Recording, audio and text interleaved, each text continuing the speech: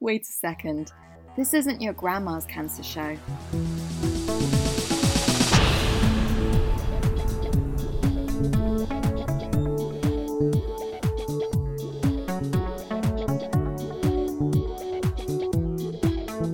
Not your grandma's cancer show.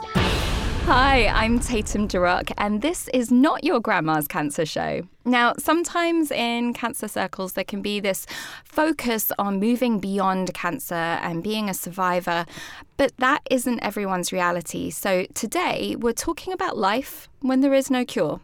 And to do that, I have really awesome guests that I'm super excited to have here with me in the studio. Soon we'll be talking with Adam Lever, who has stage 4 lung cancer, and Cara, who was diagnosed with Lynch syndrome and bowel cancer. But right now, I have Marbellys in the studio right beside me. Hi. Hello. So can I ask you, what was going on in your life when you were diagnosed? I was diagnosed just 2 days after I had ran a half marathon. And at the same time, I was, now looking back, looking after my husband who had advanced bowel cancer. And at the time, he was terminal. So, and I was working and I was looking after my 3 children who were aged 10, 12 and 19 at the time. So life was super busy. Mm-hmm. You're running a marathon. A half marathon.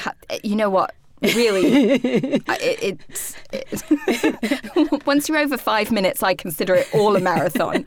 And your husband was at that point diagnosed, was terminal. Yes.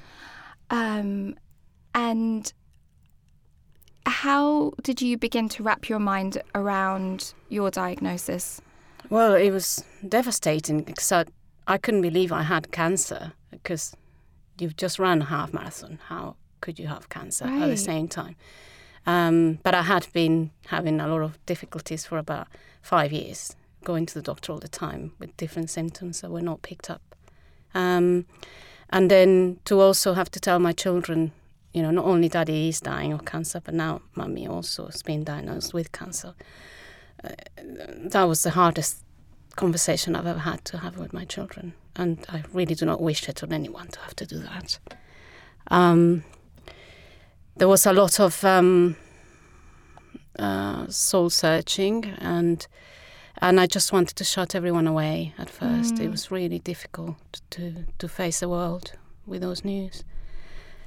So, and I imagine, so how long was it between, you said your husband was terminal. How much longer did he live after that? So I was diagnosed on the 7th of October 2015 and he died on the 15th of January 2016, just 3 months afterwards. And can you tell me a little bit about your cancer? So I have stage 4 neuroendocrine cancer that was found in my small bowel and had metastasized to my liver and the lymph nodes in my abdominal cavity.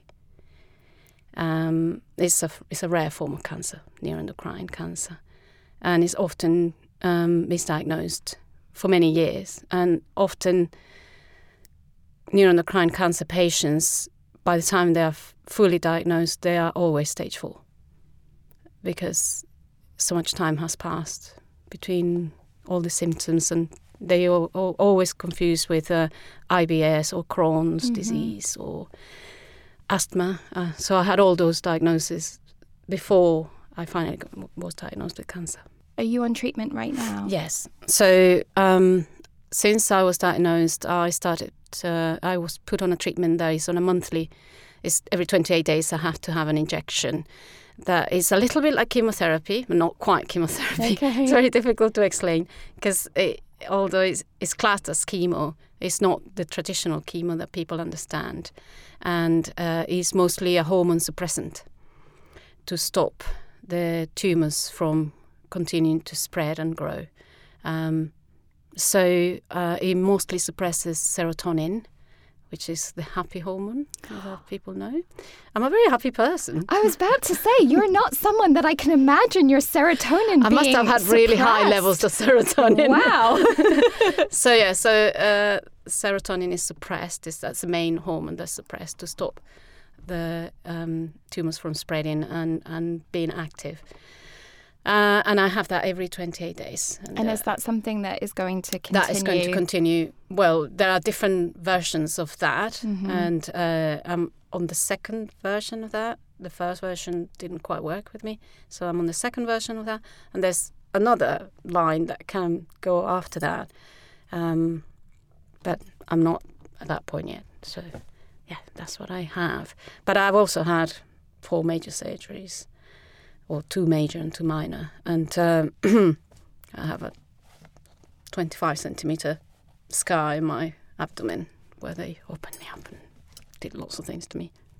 Is that when they put the treatment inside you? No, that's a different one. That's called transarterial chemoembolization of the liver, TACE for short. And they go in through your artery in your leg, up straight into your liver with a probe and a camera that injects tiny little beads, microscopic beads, into each one of the tumour's blood supply that delivers chemotherapy. And I've had that done twice. There's the possibility of a third one. And the idea with that is that it kills the blood supply of the tumours and hopefully eventually kills the tumours themselves. Yeah. And so you went to the Shine Great Escape. I did. That was so much fun. Yeah. Anyone listening to this, you have to sign up to the Escape. So Shine Cancer Support takes away roughly around 22 young adults with cancer in their 20s, 30s and 40s for 4 days of... wow. Yeah. Of workshops. Yeah. All karaoke. Yes. And you were in, so there's various different workshops, but you were in one of the workshops called When There Is No Cure. Yes. And there were peals of laughter when you guys came back and shared what you had been talking about. Am I allowed to name names of the people who were there? Well, unless, if they haven't said, I would maybe just, not. Yeah. Well, so the other 2 women who were with me in this group, the incurables, we were chatting. There were lots of tears and we were all talking about funeral plans. One of them hadn't started to think about that. And I think coming to that helped her get her head around that, that was an important thing to do.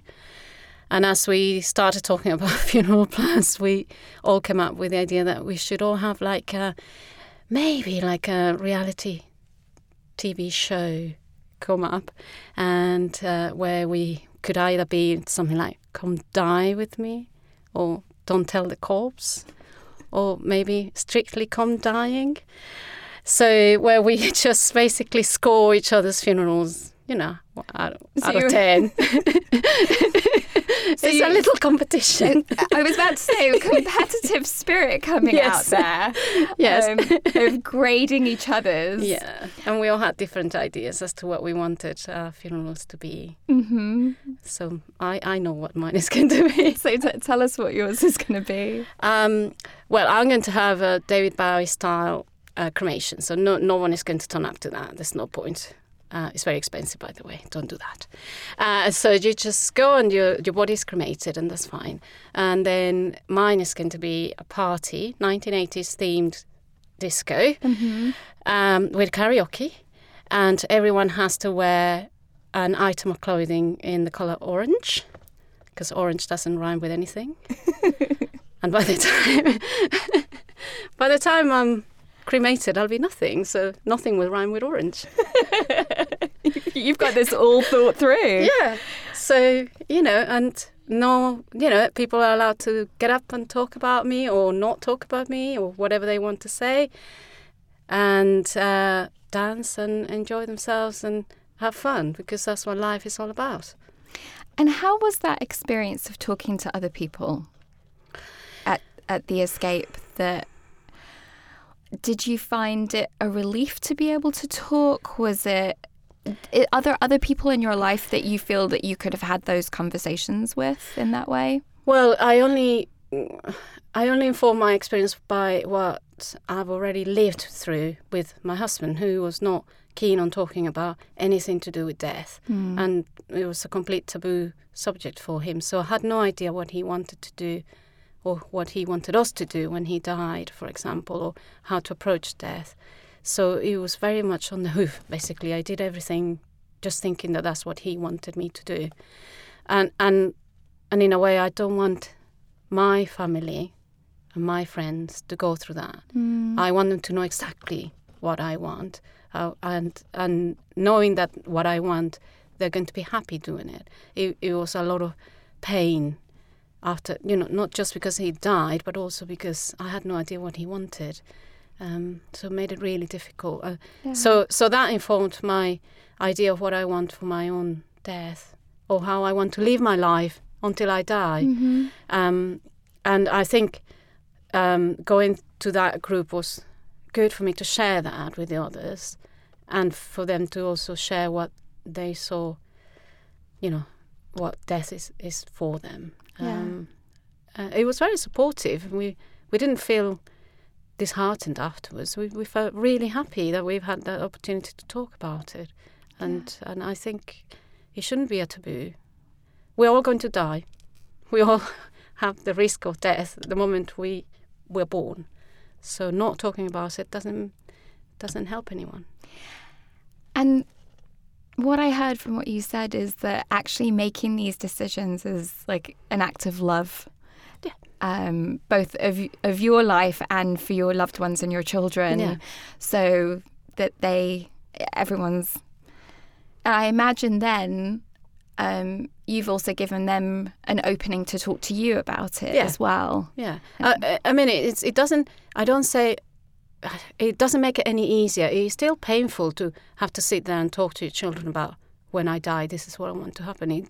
I'm not saying that it takes the pain away, but it stops being a taboo, and it gives them an opportunity to ask questions, to say, oh, so this is how you want things done, and how are we going to do that when you are gone? Who's going to make those decisions and things like that? So it's more about opening up the conversation. It doesn't make it any less easier. Right. But I suppose there are conditions where those conversations get harder, and when they're under a taboo, or if they felt like they couldn't ask those questions, it would always be hard, but then there's factors that can compound it. Yeah. So now Adam joins us in the studio. Hi. Hi, guys. And how has it been listening to Marbellys? Well, eye-opening, brilliant. I talk about my diagnosis a lot, but I don't often get the chance to hear of other people talk about theirs, especially when it's so similar to my own. So it's been really good. Yeah. Hearing you talk openly and very rewarding. So you were diagnosed over 2.5 years ago now. Yeah, it was March into April 2016. Do you want me to go into how I was originally diagnosed? Yeah. Okay, so I was originally hospitalised through some breathing difficulties, completely cancer related. Had a narrowing of the windpipe, which was an infection. They took an x-ray of my windpipe, which just so happened to pick up the top of my chest as well. So I was in with the ENT team, the ear, nose and throat, and they didn't like a sign on my lung, so they forwarded it onto the respiratory team. Fit and healthy 37-year-old at the time, cycled every day, played football every week, never smoked, never had any kind of symptoms or anything, but something appeared on the lung they didn't like the look of. Went to the respiratory team and they thought it was a tumour, a very small one in the far reaches of the branches of the lung. They wanted to rule everything out, so they sent me for every scan going, just to give me the benefit of the doubt, but everything came back saying no, it was cancer. At that point it had already spread to 2 places in my spine, so I was straight into stage 4 lung cancer. It was a DNA mutation that triggered the cancer cells, which can happen. Everyone's DNA mutates over their lifespan. Just a very rare few then triggers cancer cells into activity, and that's what happened to mine. So for 18 months, I was on a tablet medication called afatinib to deal with my non-small cell lung cancer. It's targeted medication, treating it like a force field around the tumour, so it doesn't grow or spread, but it doesn't neutralise it or kill it off. But then even rarer for me, within my body, I migrated from non-small cell from the lung to small cell in the liver, which is the more aggressive strand. So at that point it was like, okay, we need to treat that rather than the lung.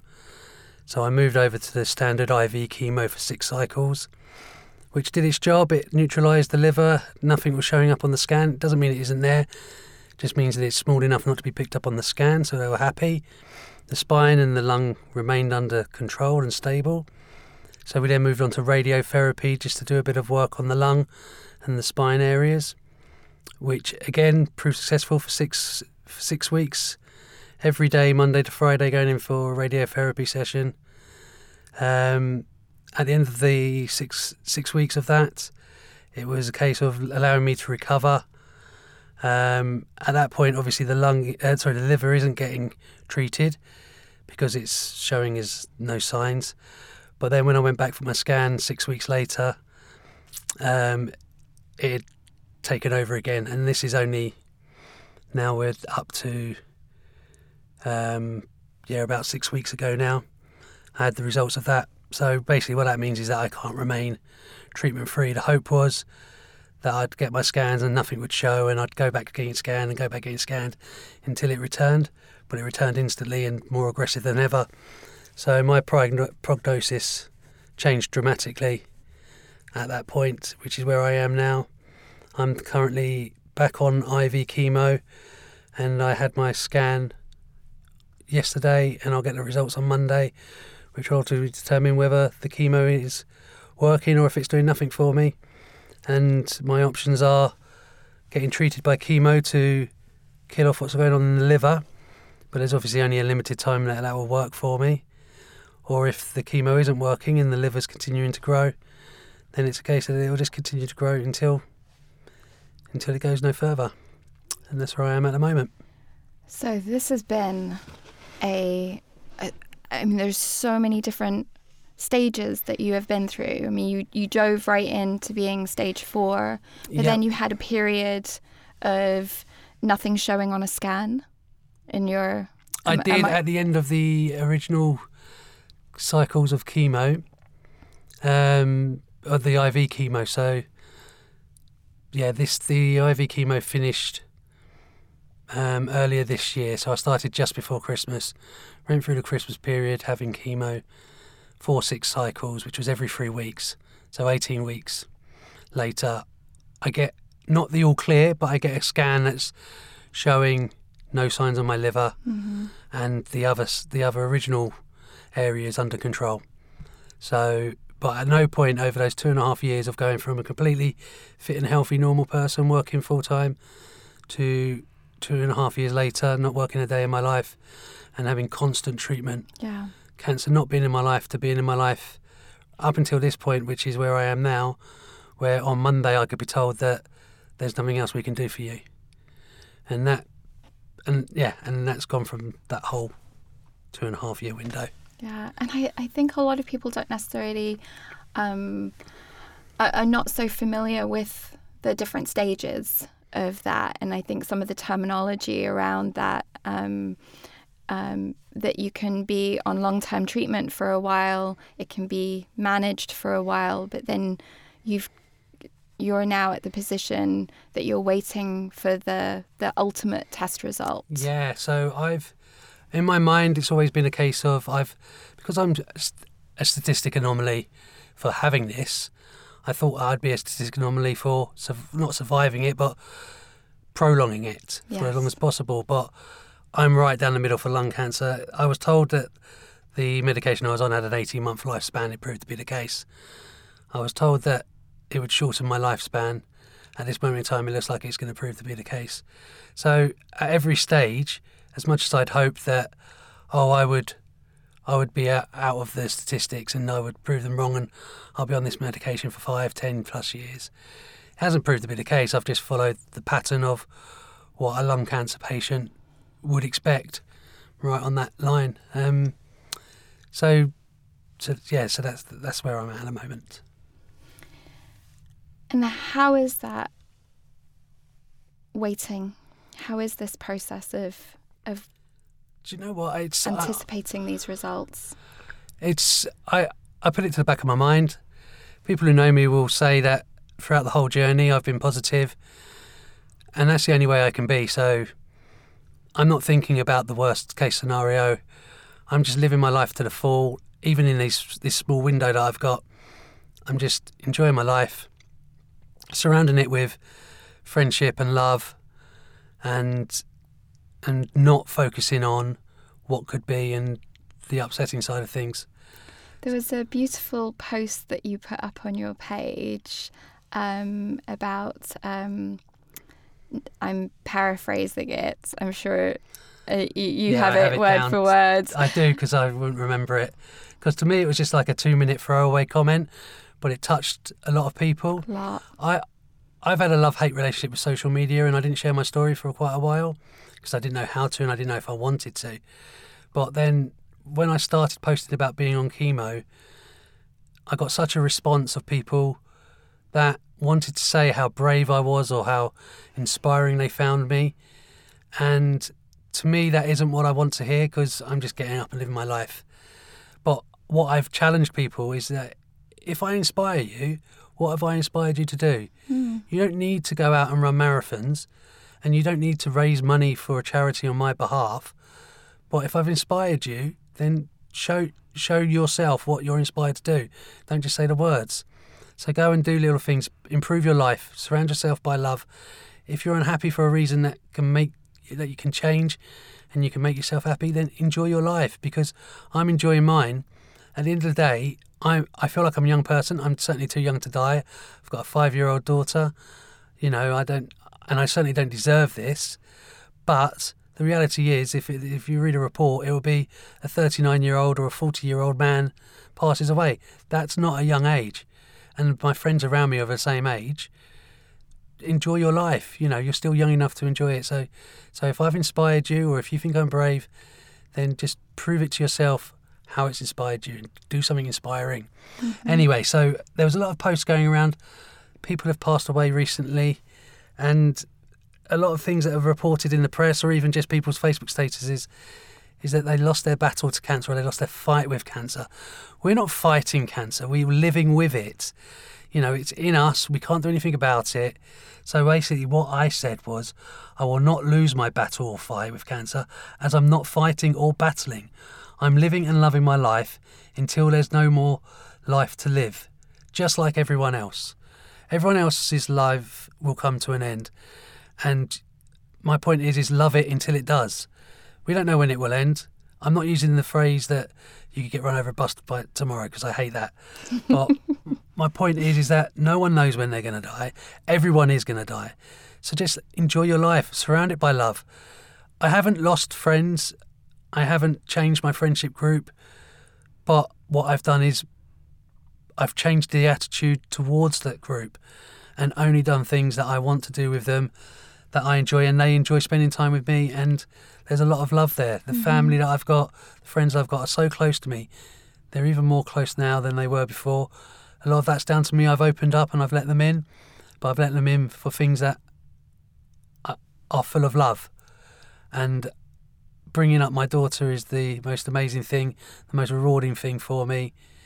So it's been an easy transition to do that, and that's what's made me as positive as I have been throughout this whole process.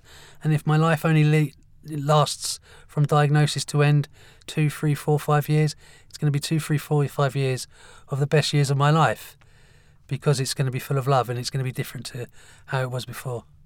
Yeah. And how is that for you, hearing that, Marbellys? Well, it's lovely, and I agree very much with Adam about as a cancer patient, I don't get up in the morning and say, "Yay, I'm going to inspire some people." I just get up and get on with life and enjoy it as much as I can, because I still have life. And what else is there? That's it. If you think there's something better out there, then go out and find it. Don't just think it. the truth is there isn't. This is it. This is life. just get on with it. So yeah, I very much agree with Adam. Do you wish that people did change that vocabulary around? Yeah, because I'm definitely not a soldier. I mean, I'm a pacifist. Yeah. And the whole language of battle, fighting, it just doesn't do it for me. It never did. And I've already seen a very, the love of my life die of cancer. And I tell you, he didn't lose any battle whatsoever. And as Adam, he was one of the most positive people you could have been around. The power of positivity alone doesn't cure you from illnesses, but it does allow you to enjoy the life that you do have. And he was a very positive person. So if there's anything I learned from him was that this is the life that we've been dealt. Yeah, I wish it could be different, but it isn't. So I'm going to go out and enjoy it as much as I can and to welcome as many experiences as I can in my life from whoever, I'm pleased to have met Adam today and anyone who feels inspired by any of these, just go out and do something different to enjoy your life. And for me to add to that, I mean, it's a common feeling, it's something that I had even pre-diagnosis, that if there was anything that happened in my life like what has happened now, I would say that statistically within a group of friends someone is going to get cancer at some point in their life. My stand would always be, well, give it to me, because I don't want my loved ones hurt. I don't want my mum, my dad, partner, my family, my brothers and sisters, friends, I don't want any of them to go through cancer. So if someone's got to have it, give it to me. And I know that 99% of the people that are close to me will feel the same, and they'll say, Adam doesn't deserve this, give it to me. But I'm of that opinion, I'll deal with it, throw it at me. And that's been from day one. That just happened to be how it felt, or how it fell. So that way, I've got it, I'll deal with it, and I am dealing with it. And people are like, well, what's happened in my life from beginning to end at this point? How do you even get out of bed of the morning? It's like, well, you just got no choice. You just get up and live your life.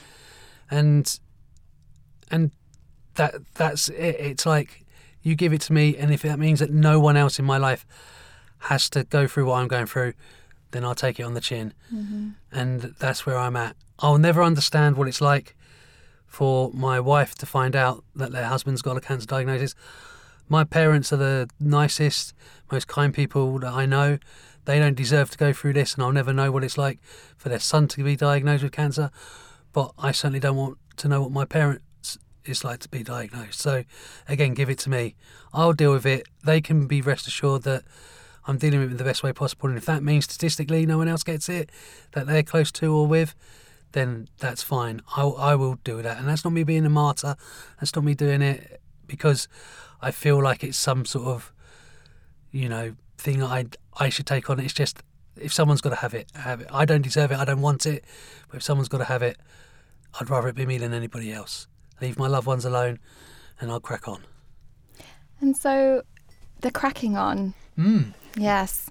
You said about like that you get up because it is the morning, right? And because the day needs to be lived and things need to be done still. But like, are there places or times that you feel renewed or re-energized, or you feel stronger about living in that way? So, well, I certainly know that I get more pleasure out of pleasurable things. Mm-hmm. So, whereas before going out for a meal, it was like the thing you did. Now going out for a meal, it's like, I am going to enjoy this. Because for a long time, I was in a hospital when I couldn't eat anything. So when I go out and I have food, I enjoy it. Mm-hmm. When I can't drink, I drink it and I enjoy it. But I enjoy every single bit of it.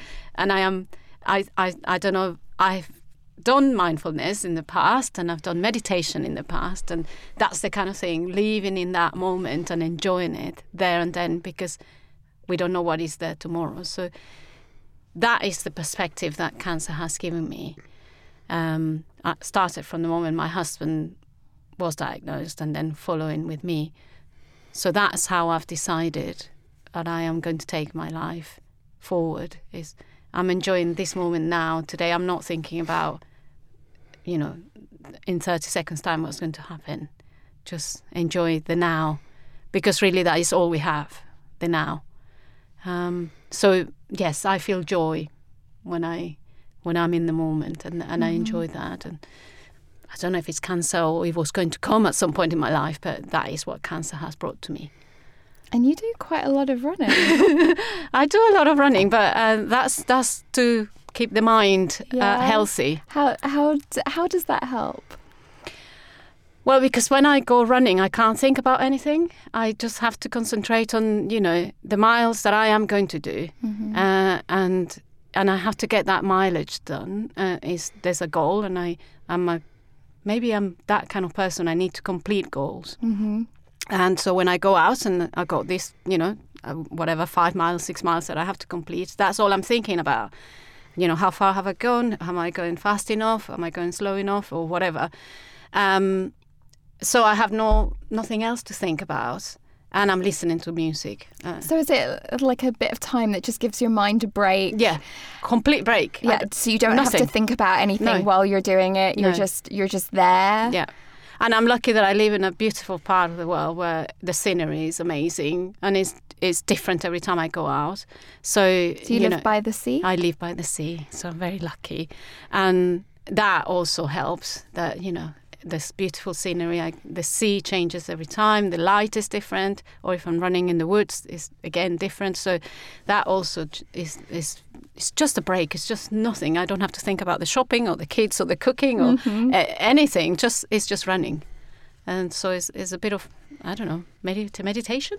Yeah, it sounds like a moving meditation. Yeah. And it is a way of very much making you present, but it also seems like a little bit of so present that you don't have to think about anything else. And I'm also just listening to my body. So, am I tired? Have I got the energy? Have I not got the energy? Are my legs hurting? Are my legs not hurting? So it's a very now thing. You can't think about anything else but just that moment in time. Yeah. And Adam, I know your thing is concert going. Yeah, so when I was diagnosed, I didn't focus on prognosis and how long I would how long I'd have left to live and everything, but I had a couple of milestones in my life. So when I was diagnosed, my daughter was 2, which was very young. We haven't kept anything from her. We've kept her in the loop throughout the stages, and now she's getting to 5 and she's just gone to school. Her going to school was the one big milestone that I wanted to be around for, and we achieved that just a couple of weeks ago, which is amazing. But the other thing that's been a constant in my life is my concert going. I started going to gigs properly in the mid-90s. I was an indie boy. So Blur, Oasis, Supergrass, Pulp, all of that lot. And I went to my first proper gig in 96, which was Black Grape with my mate Reese. And what started there was a life of just gig going. And I worked out that I was approaching 300 gigs. And last week I reached my 300th gig that I've been to, which equates to, I think it's 22 gigs a year, every year since 1996. Wow. Which is more than one a month, every single month for 12 years, which is amazing. And what it was, as it was approaching 299, which was Arctic Monkeys at the O2, I've decided that I wanted something special for 300. And Spiritualized, who I loved as a band, ladies and gentlemen, We're Floating in Space, is a huge album from the mid-90s, one of the best ever. And they've released a new album which is brilliant, and they were playing a one-off London show, full gospel choir behind, Baroque orchestra, wind orchestra, string orchestra, the whole works, and just Jason Spaceman just playing the spiritualized songs in the new album. So I needed to get to that to make it 300. Now, the week leading up to that, so that gig was on the Friday. On the Tuesday, I was taken to hospital for a high temperature, which turned out to be the blood pressure and the pulse rate, what was up was down and what should have been down was up. My platelets were down. My neutro blood levels, which they wanted at least 1, are usually about 14, were 0.4. And basically, so I was on the sepsis ward, contracting sepsis, which is life-threatening. And the doctor at the time, although I was feeling fine, was talking about being out in 24 hours, and then the next breath was asking if I needed to be resuscitated or not, which was a big shock to me. My parents were there, and it just hit the reality that I could die at the click of a fingers. That was on the Tuesday. I was out on the Wednesday, and I was at the gig on the Friday. Probably not recommended at all, but it was what I needed to do. Yeah. And that made it to gig 300. And the gig was as perfect as it could have been. And it was sitting next to my mate Reese that was back there. And it's been to about 90% of the gigs that I've been to. So we've shared that life together. And I went to 301 just 2 days ago. Which was again up in London, and I've got other ones booked up. If I'm well enough to go, I'll go, and if I'm not, I'm not. Mm-hmm. It's okay, but yeah. And when you're at the gig, like, is your mind completely occupied by the music and where you are? Like, is that kind of your space? Like a similar I'm not type a cancer of thing? patient. I don't have cancer at that gig. I'm just like everyone else sitting there. Jarvis Cocker was 4 seats away from me, and I'm not there thinking, okay, a little bit to go. It was more about, okay, this is a momentous occasion, the 300th, but it wasn't a 300th, I'm glad I've got it in before I died, or it's 300 because I've rushed it because I've got cancer. It was just a special gig that I went to. Yeah. But it was just as special as probably 250 of the other ones. I've been to very few rubbish ones. So it's my space, my time. I'm just a normal person, just a normal gig goer going there. So it sounds like that's a really important way to balance everything that you have going on, the reality of the situation, the reality of talking to your families about it. And you said your daughter has been brought up knowing, but then there's also these times where you let yourself be free of having to carry that. Yeah. And just be. We're just people. We're just, normal people. Mm-hmm. We just happen to have a disease that, that for some people is treatable. For others it isn't. And those are us here. We there'll be a point when they won't be able to treat us anymore. But outside of that, we're still people with wishes and desires and dreams. Those things don't go away. Mm-mm. They feel dashed when you are first told that what you have is cancer, or that is stage 4, or that is incurable. When all those words are coming, you're thinking everything is going down the drain. Right. But once you get used to, okay, this is the new reality, this is the new me, I have to find a new way of getting on with life because life doesn't stop, then you find yourself deciding, but I still like doing these things, and if you can't still do them, then do them. Mm-hmm. All the better for it. And for me, especially with having the young daughter, there's a lot of pressure put on making memories, having bucket lists, creating little boxes of memories, and I don't buy into that at all. For me, my memories, having a cup of tea with my daughter. Mm-hmm. My day-to-day life is my memories, and it will be her memories. She remembers a time when I wasn't poorly. She remembers a time when I'm on nasty medicine, and she knows a time now that I'm not very well. For me, it doesn't need to be about creating a specific memory because she needs to remember something special like going to Disneyland or doing something amazing. I want her to remember her dad as a normal dad with passions like my music, and just remember those day-to-day things. And that's what I've been working on for the last 2.5, 3 years, is her growing up, having those memories, being the best dad I can be, and when I'm not around anymore, only having good memories, but of them being normal memories, memories that everyone else has.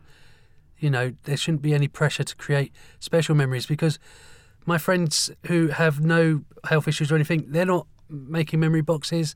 They're not doing amazing things. They're just taking their kids to school. They're just living their life day by day. Right. and that's what I want to do. There may be not as much my life as theirs, but of the life that I've got, it's a normal life. And for my daughter, I'm a normal dad, and we'll have normal memories together. We'll have special memories as well. We've got the photos to prove it. We've had days out, but that's not what it's all about. It's just about living a normal life. When normal becomes special. Normal always is special. It always should be. That's it's what I mean. It's always been special. Surround and like yourself with love. But like and do loving things and enjoyable things, and your normal life will just be full of everything that's nice in the world. Don't fill it with hate. One of the things I'm teaching my daughter at the moment, and she stops herself when she goes to say it, is she doesn't hate anything. Even when she comes home, she's like, I hate cucumber, and then she'll correct herself and she'll go, I don't like it. And I said, that's fine, as long as you try it and you don't like it, you don't have to have it. But she's ruling hate out of her vocabulary at the age of, well, she hasn't turned 5 yet, so 4. And to me, that is so important. If she grows up not hating anything and just filling her life full of love, that's the message I want to leave with her, and that's what I want her to take on from me. Yeah. Well, for me, it's important that my kids see normal life carrying on because, well, I hope they themselves don't have a cancer diagnosis in their life, but I also hope that if it does happen to them, they have an example to follow that is like, yeah, this has happened before in our lives, but life can carry on. Life doesn't come to an end because of it. I think we need to start thinking about cancer more a bit like, I'm not belittling it, I'm a cancer patient myself, but a bit more like diabetes or heart disease, or these are conditions that are going to be more and more prevalent in people's lives. Therefore, it needs to become more part of the normal conversation and more part of the normal life. People with cancer happen, and they happen to have a life. Some choose to do it one way, some choose to do it a different way. Some can carry on work and some can't. But it's all part of a spectrum, and it's all part of a normal thing that is going to continue to happen as time goes on. And speaking of life and things that have to happen, yes. You've got tickets to go to the V&A today. I have. So Marbellys is actually leaving us now. I am. Brilliant. It's been a pleasure. What are you going to see there? Frida Kahlo, the exhibition. Oh, cool. Wonderful. Yeah. I've been waiting for 3 months to go and see it. Oh, 3 months amazing. wait. That's it. So Well, thank you for squeezing us in today. No, thank you. It's been a pleasure. Oh. A real pleasure. Thank you. Thank you.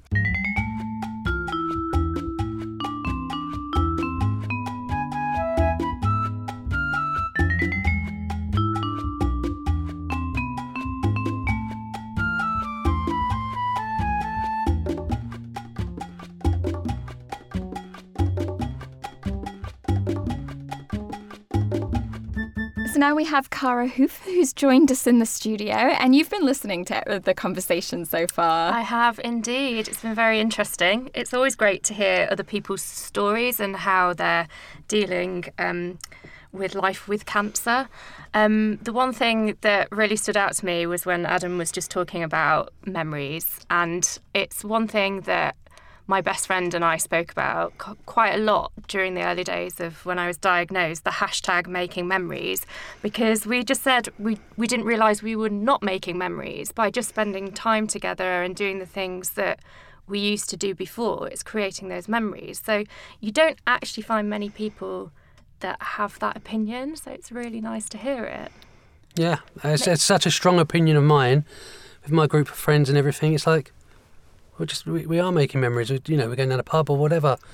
Why is there a pressure as soon as you become diagnosed or you've been told that your life might not last as long as it should, that you instantly have to go out and make memories? And it's a social media world at the end of the day, so you either buy into it or you don't. And a lot of people do use a hashtag making memories when they're going on a holiday or something. But it's like, you don't go on holiday all the time. And it's fair enough. People do use it, Yeah. like you say. But yeah, there's that pressure. It's like in some ways when I was diagnosed with cancer, what I wanted more than anything in the world was just to have a normal life. Yeah. And that would be, like you said, maybe sitting down with your daughter and having a cup of tea. It was like watching a movie with my friends or doing the things that I was able to do that we'd done for the past 30 odd years. And that normality was what I found comforting in those days at first when I was coming to terms with what I'd been diagnosed with. Mm-hmm. And how old were you when you were diagnosed? I was 32. I was diagnosed with stage 3 bowel cancer after about a year of going back and forth to the doctors. And at the time that I was diagnosed, I was also diagnosed with Lynch syndrome, which is a hereditary form of bowel cancer. Unfortunately for me, my first lot of chemotherapy wasn't really working, and after 4 sessions, my tumour actually perforated in my bowel. So I then spent a month in hospital. I had surgery. I didn't recover or didn't tolerate the anaesthesia very well. I was in HDU for quite a while after that, recovering, and I had a full systemic infection. I now know that my body doesn't actually tolerate surgery very well, because that's happened on each occasion that I've been in. So yeah, I was started, and at that point I was then put on mop-up, what should have been mop-up chemo according to my oncologist, and I had another, I think, 4 or 5 rounds at that point, and I was, I remember being sat in her, I don't know, room, doctor's room, I don't know what you call them, and she was saying, right, we're going to schedule a scan, you finish your chemotherapy, but don't worry, we're not looking for cancer. And I remember having the conversation, well, surely I'm a cancer patient, you're always going to be looking for cancer. And she's like, oh, well, yeah, but I don't expect to find anything. This is just a baseline scan that we can then monitor you going forward, because obviously I've got hereditary cancer. I'll be, for however long I live, I will be in constant screening for the rest of my life for various different cancers. So that was part of that, as well as the normal screening that individuals have.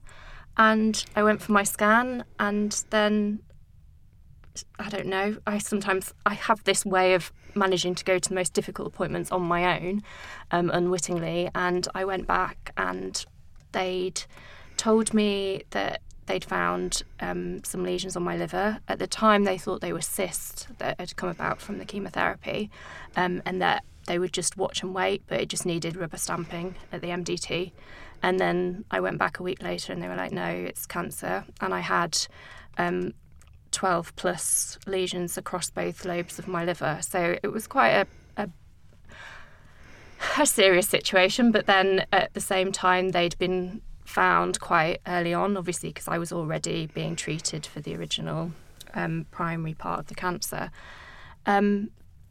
But it sort of, everything changed at that point. I didn't really know what would happen going forward. I was put back on to chemotherapy to see whether they could shrink any of the mets, because obviously the problem of having it in both sides of your liver is that they can't just resect it, because it's everywhere, so it'd be left somewhere else. But eventually my surgeon decided that because I was young, that he would operate to remove 2/3 of my liver, and then he would do an ablation on the other side to remove those mets. And I am in the very fortunate position that was successful.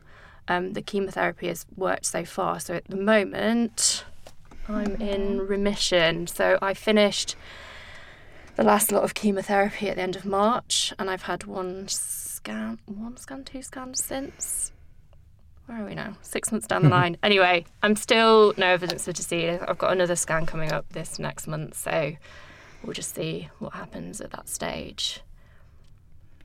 So it is. So you started with stage 3, Yeah. and then when it went into your liver, Stage 4. stage 4, and then now there's no evidence of disease. Yeah. But I imagine this idea of a cure isn't really in the picture in your circumstance because of the genetic component. And I think I've been thinking about this. I'm not sure that I can really come to terms with the idea of something being cured anyway when it's cancer, with all the elements from my perspective. I think I will always kind of live in the shadow of it. So there's an element of the fact that it was stage 4 disease, and it was in quite severely into my lymph system and my vascular system. So the chance of reoccurring is very high. The number of lesions I had in my liver, that's what my surgeon discussed with me. And then, so who knows? It could come back. I could live to 80 and not have anything reoccur from that primary cancer that I've had. But then, there's a genetic element. My lifetime risk for bowel cancer was increased to 80%, which I was completely unaware of, obviously. And that in itself means that I still have that risk. I could get a second primary cancer in my bowel. I'm at high risk to a lot of the gynecological cancers. So it's almost like it'll always be there for me. I can't even... I know that people often talk of a cure in the sense that they might have had an earlier stage cancer and chemotherapy has been successful, it's been taken out. Once they hit the 5-year mark, that's it, done and dusted. I think just that high risk element is kind of haunting, in a sense, yeah. And you've got more potential surgery coming up to reduce the risk of the gynecological... Yeah, so Lynch syndrome in females increases the risk of womb cancer and endometrial cancer, I think, the highest risk. And that, can't think of the word, increases significantly as you approach 40. So it's recommended, that you consider to have prophylactic surgery similar to people that carry the BRCA gene with breast cancer. So I've spoken to doctors about a total hysterectomy and at what point that would be appropriate. Obviously, there are bigger considerations and conversations there because a lot of people would be advised to have it when you finish having your family or you've had children. It's not, whilst it's seen as high risk, there's a balance between keeping your own hormones and putting you onto artificial. So the doctors always want to manage that. I am single, I'm on my own, I don't have children. Whether I would want that now anyway, I don't know. So all of those things play into those conversations. It's quite daunting having that as well as thinking I could potentially be facing more treatment for my original cancer as well. And so we were talking a little bit about Marbellys running, your concert going. You are a prolific walker. Like ridiculous, like off the scale. I always say this is because I was brought up by a Marine. Really? Well, that'll do it. I was marched across the country as a child. But yeah, I do a lot of walking. And I think my recent things of walking has come out of the fact that prior to chemotherapy or cancer, I was quite active. I did a lot of cycling. I used to go to the gym. And as I was diagnosed, I didn't want to lose that side of myself, but medicine, surgeries, all kind of impede you being able to do certain things to levels. So you kind of have to find ways to satisfy and that's difficult. Yeah, it's really hard. Like you cycle, or used to cycle, didn't you? Cycle. Yeah, because I did the London to Paris as well. Yeah, I cycled London to Paris and then I also cycled Boston to New York. Done like 10, 12 London to Brightons. And then since my diagnosis, no cycling. I've got 2 bikes in the shed that are collecting cobwebs. Yeah. And you kind of grieve that old side I massively lost what you do. So I tried to keep going, but I'm stubborn, so I tried to keep going. I couldn't. My mum used to take me on a daily airing when it got to the point where I couldn't walk that far, and literally walking down the street and round the block would have been like doing some kind of SAS signal to me because it was so... I found it so hard. But I've had periods where I haven't been on chemotherapy and I've gone out and been able to do more walking. And I find it very therapeutic. It's that time where I'm just on my own and I can process what's happening in my life, whether it's cancer, these days work stresses, what's going on, just everything. It kind of clears my thoughts. And as I've come off chemotherapy, I've just been doing a bit more and more. Obviously, last year I was walking the Thames, which I have yet to finish, but I will get there.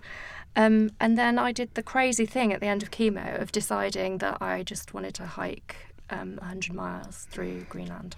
Amazing. 100 miles in how many days? 8 days. It's with ridiculous. 18 odd kilos on my back, so completely out in the wilderness. I went with a friend of mine, and there were reasons why I did that. I loved travelling. I like exploring new places, being outside, and cancer put a hold to a lot of that. I had to cancel a trip when I was first diagnosed, which obviously I was more devastated about that than the cancer, I think. So yeah, I just thought, I've been given this opportunity. I might not be as fit as I used to be, but I kind of have that mental strength, and I know that when I put my mind to something that I can get through it, even if it's really difficult or slow. So I booked flights and just went for it. I was like, this might be my window of opportunity, and I don't want to lose it. It kind of reminded me a bit of Marbellys kind of she sets her miles. Yeah. And like there's something about that, and sort of putting a plan in place and then like listening to see whether or not that's gonna... Yeah, and I think the important thing is, especially for people listening, is not to put your pressure on yourself about what other people are doing, because I couldn't do what Marbellys is doing even when I didn't have cancer. You've got to find what works totally for you and within the sort of boundaries of what you're able to do. Yeah. And how has it been finding friends that also have cancer? Like, what's that? Because both of you have been on the escape as well. Yeah, for me, that's been the joining up with Shine, going on the escape, but making friends within the cancer world has been the best thing that's happened to me since my diagnosis. I've got friends and family that I haven't lost and I won't lose, who have been with me since, my longest friend has been since I was 4, so we're talking 35 years of friendship. I'll never lose him. But the friends I've got have become just as close, because no one understands cancer. I don't understand cancer. I've been in it 2.5 years. I don't get it. You know, I'm just living it day by day. But what I can share and what I can, when I was in hospital recently and throughout the 2.5 years, I can just message my new friends, and someone's been through it before, and be like, don't worry about it. Platelets are 0.4. I've had that for 5 months. You know, I can still get out and about, and that just reassures me. And we've lost people in that group, which is the toughest thing. But it's clear that it's surrounded by love, that the group is held together, and it won't be broken. And we'll turn up at each other's funerals, or we'll turn up at each other's parties, we'll turn up at each other's events, and we'll share time together and we'll share stories together. But ultimately, they get it. They're the ones that get it. And without them in my life, I would be completely lost and completely out in the wilderness, not knowing what's going on. So to have that friendship group, and the only thing we've got in common at the end of the day is that we've all got or had or experienced cancer. But then you find other things that you can talk about and other things that you can build the friendship on. And it's a stronger group of friends that I've got for the last 2.5 years that I've had through my whole life. And that will never leave me. And I tell them quite regularly how important they are to me, and we share that love within the group.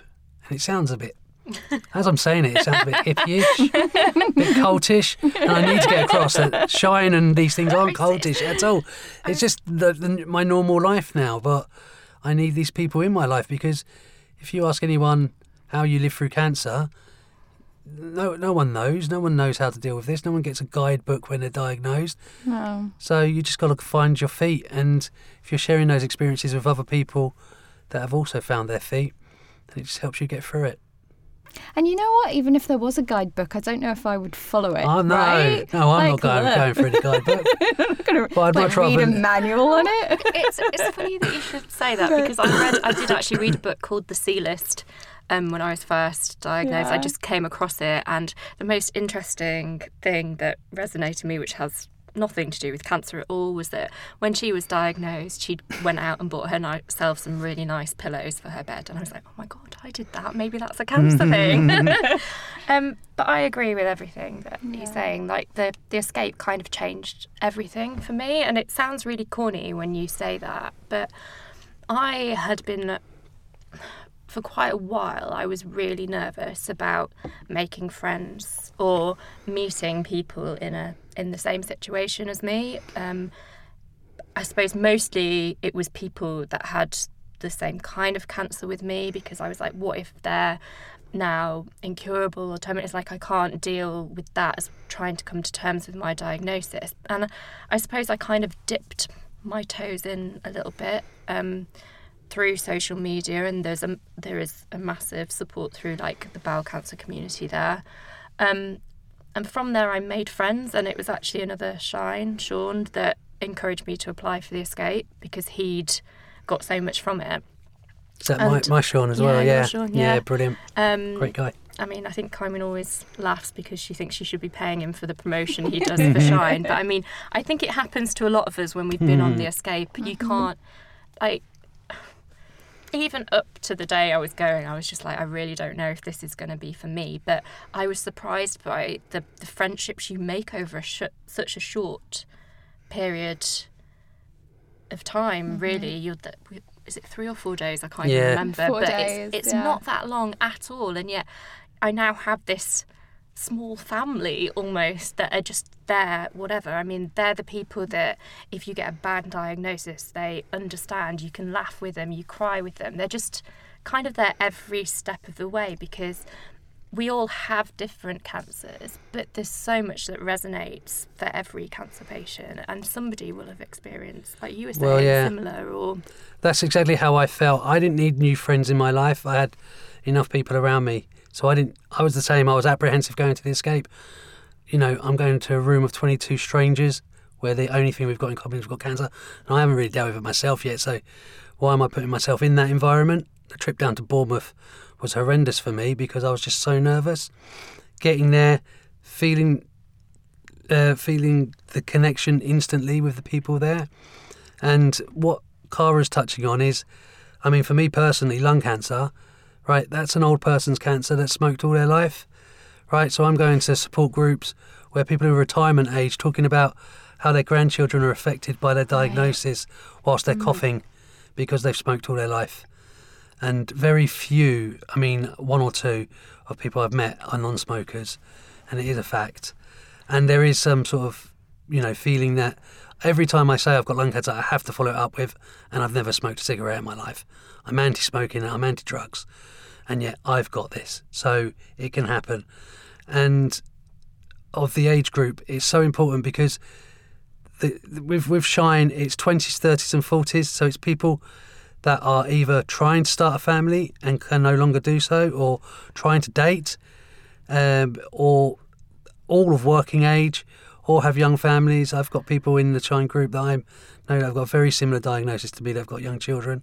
It's how we're dealing with that. It's how we're not going to see them grow up or get married. And it's these things that we're sharing that you're not going to get from, well, for me personally, from a lung-specific support group. Right. And me being anti-smoking, I have to deal with it, but I kind of resent it, and I resent people that are in the place that I'm at through potentially a life choice. They've chosen to smoke for whatever reason. It's not a right feeling that I have, but it's something I have to come to terms with, because I have specifically chosen to have a clean life. Not clean in any way other than I choose not to smoke. That's not a hard decision to make. It's not very nice to do. But I've still ended up with lung cancer, so that's something that I battle with. But within Shine, it's any cancer at any stage.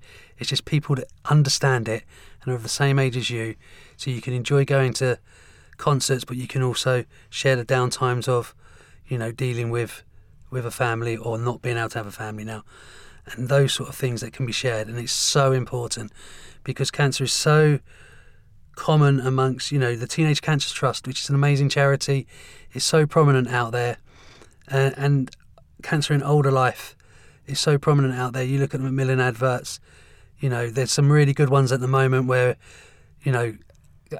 being a dad is still being a dad. That really resonates with me. It's important that they focus on this age group that we're in. But what I get from Shine is I get that personal touch of people know who I am, and we can share that experience, rather than the larger charities where they are there to help, but they're to help everybody. This focuses on our needs, and they're so individual to our age group. it's so important that this charity exists. And like I say, I'd be lost without it. And there's now a Shine Lifers group. There is, and do you know what? It's new, isn't it? It's brand new, and it's for people that have this terminal or incurable condition. Again, any type of cancer that they find themselves in. I didn't struggle with it at first. I was straight to respond to the surveys, but it was difficult for me because of what's going on with me at the moment. It's like I need to deal with the reality that I might not be around in months, and I'm not ready for that because I feel fit and healthy, or relatively fit and healthy. I'm not ready to perish away at any point, but the reality is that my body might not make that decision for me. So I'm dealing with that. At the same time, this Lifers group has come up, and instantly there's 40 other people on there. So it was a very quick transition where I'm like, I'm not ready for this because I'm dealing with it myself. And it's like, well, hang on a minute, it's just another branch of Shine. There are people now that I can connect to specifically dealing with the same thing. And that's what, by talking today, people like me who, like just a few days ago even, that needed to hear or be amongst people that are going through the same thing, if they're listening to this and going, do you know what, that guy's talking about what I'm feeling, but I haven't been able to have that conversation with anyone or haven't been able to share that, that's what this podcast is there for. The reason I'm partaking in this is so they can listen to me, and if they get something from it, if one person is positively affected by what I'm saying, then that's my job done. So and all of hopefully. you have done such a, you're just the best guest. Well, obviously, thank you. yeah, right? And I really want to stay talking to you all day. Well, we all talk too much, don't we? Yeah, we've already talked too much. Good job editing this out. And you actually said that you talk more post-cancer than you did before. Oh, I do. Yeah, me I too. was having this Really? conversation with someone Definitely. at work today. I'm a chatter now. I could talk for Britain. Oh. And I don't think it all necessarily makes sense. And I'm more open about everything.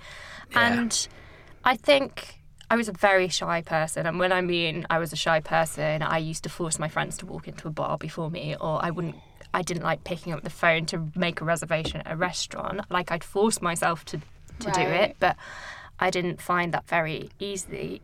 And then I was diagnosed with cancer, and you're in a life and death situation, and if you don't advocate for yourself in some ways, That's like, brilliant. it's your life is in your hands. So Yeah. you kind of have to speak up, even if that's speaking up about the symptoms you're feeling from chemotherapy, so that you get the right additional meds to go with it. Whether you think your doctor's missed something, is there something you're worried about? And I think having to do that in the purely medical setting then opened me up, and I found myself talking more about my emotions and just everything. And now I just talk. Yeah. And I want you both back to talk some more. Well, I'm not that route. I've always been a chatterbox. My parents will tell you that, and I've always kind of been in the front of the circle of friends, organising things. Or I certainly feel like I do. They probably get annoyed at me for being like that. But but that's increased beyond my diagnosis. Is that I can talk more openly about things. And yeah, like you say, you don't get to be quiet in the decisions that are being made about your life, because if you stay quiet, they're not going to know what you're feeling or what answers you want. And if you don't get the answers, then you can miss something. So what Cara's saying is exactly right. And it's really important on a serious note as well. And I think especially when you're coming to the point of dealing with something that's inoperable, incurable or terminal, that you are asking the right questions and you know about what your treatment is going to get you, so that you can make the choices that you want to make. Because not everybody wants to stay on treatment, and they're difficult conversations to have. But I think more and more people are being sort of living in this shadow of potentially dying a lot sooner than they thought they would do.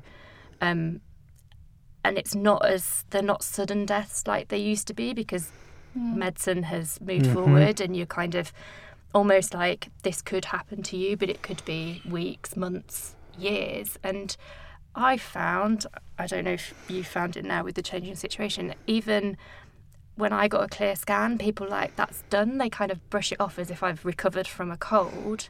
And I was like, you don't just shake off cancer like that. And I want to. I don't talk about dying. I'm not at the stage where I'd be planning funerals and thinking about that. But I've said I've got to come to terms with the fact that I might not live beyond 40. I might live till I'm 80. But when you try to talk to people about that, they shut down. They don't want to hear it because they think you're being pessimistic.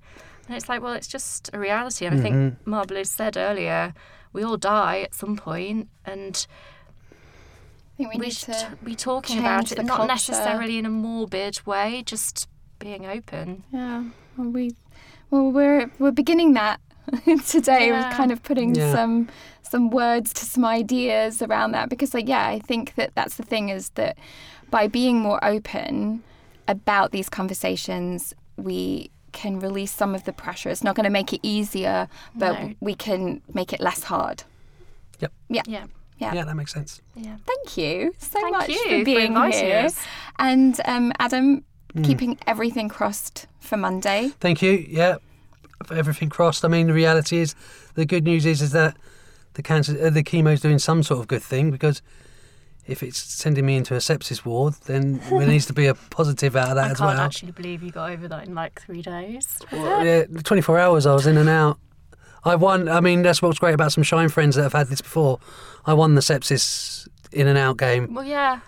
You know, I don't want to win an Not award that for we're competitive at Shine at No, all. But I'll probably be so competitive the yeah. other So way. Monday needs to bear some good results. Yes. And I'm not thinking of the alternative, so that's fine. Well, we're putting Fingers crossed. Good vibes out good there. crossed, legs crossed, eyes crossed, all the things crossed. So if you want to find out more about Shine and the Shine Lifers group, you can go to the website, which is shinecancersupport.org. Also go to their Facebook page. You can drop us an email. Find us a million different ways. And if you have an idea for the show, something that you'd like to hear about, just send us an email at info@shinecancersupport.org. Till next time, see you later.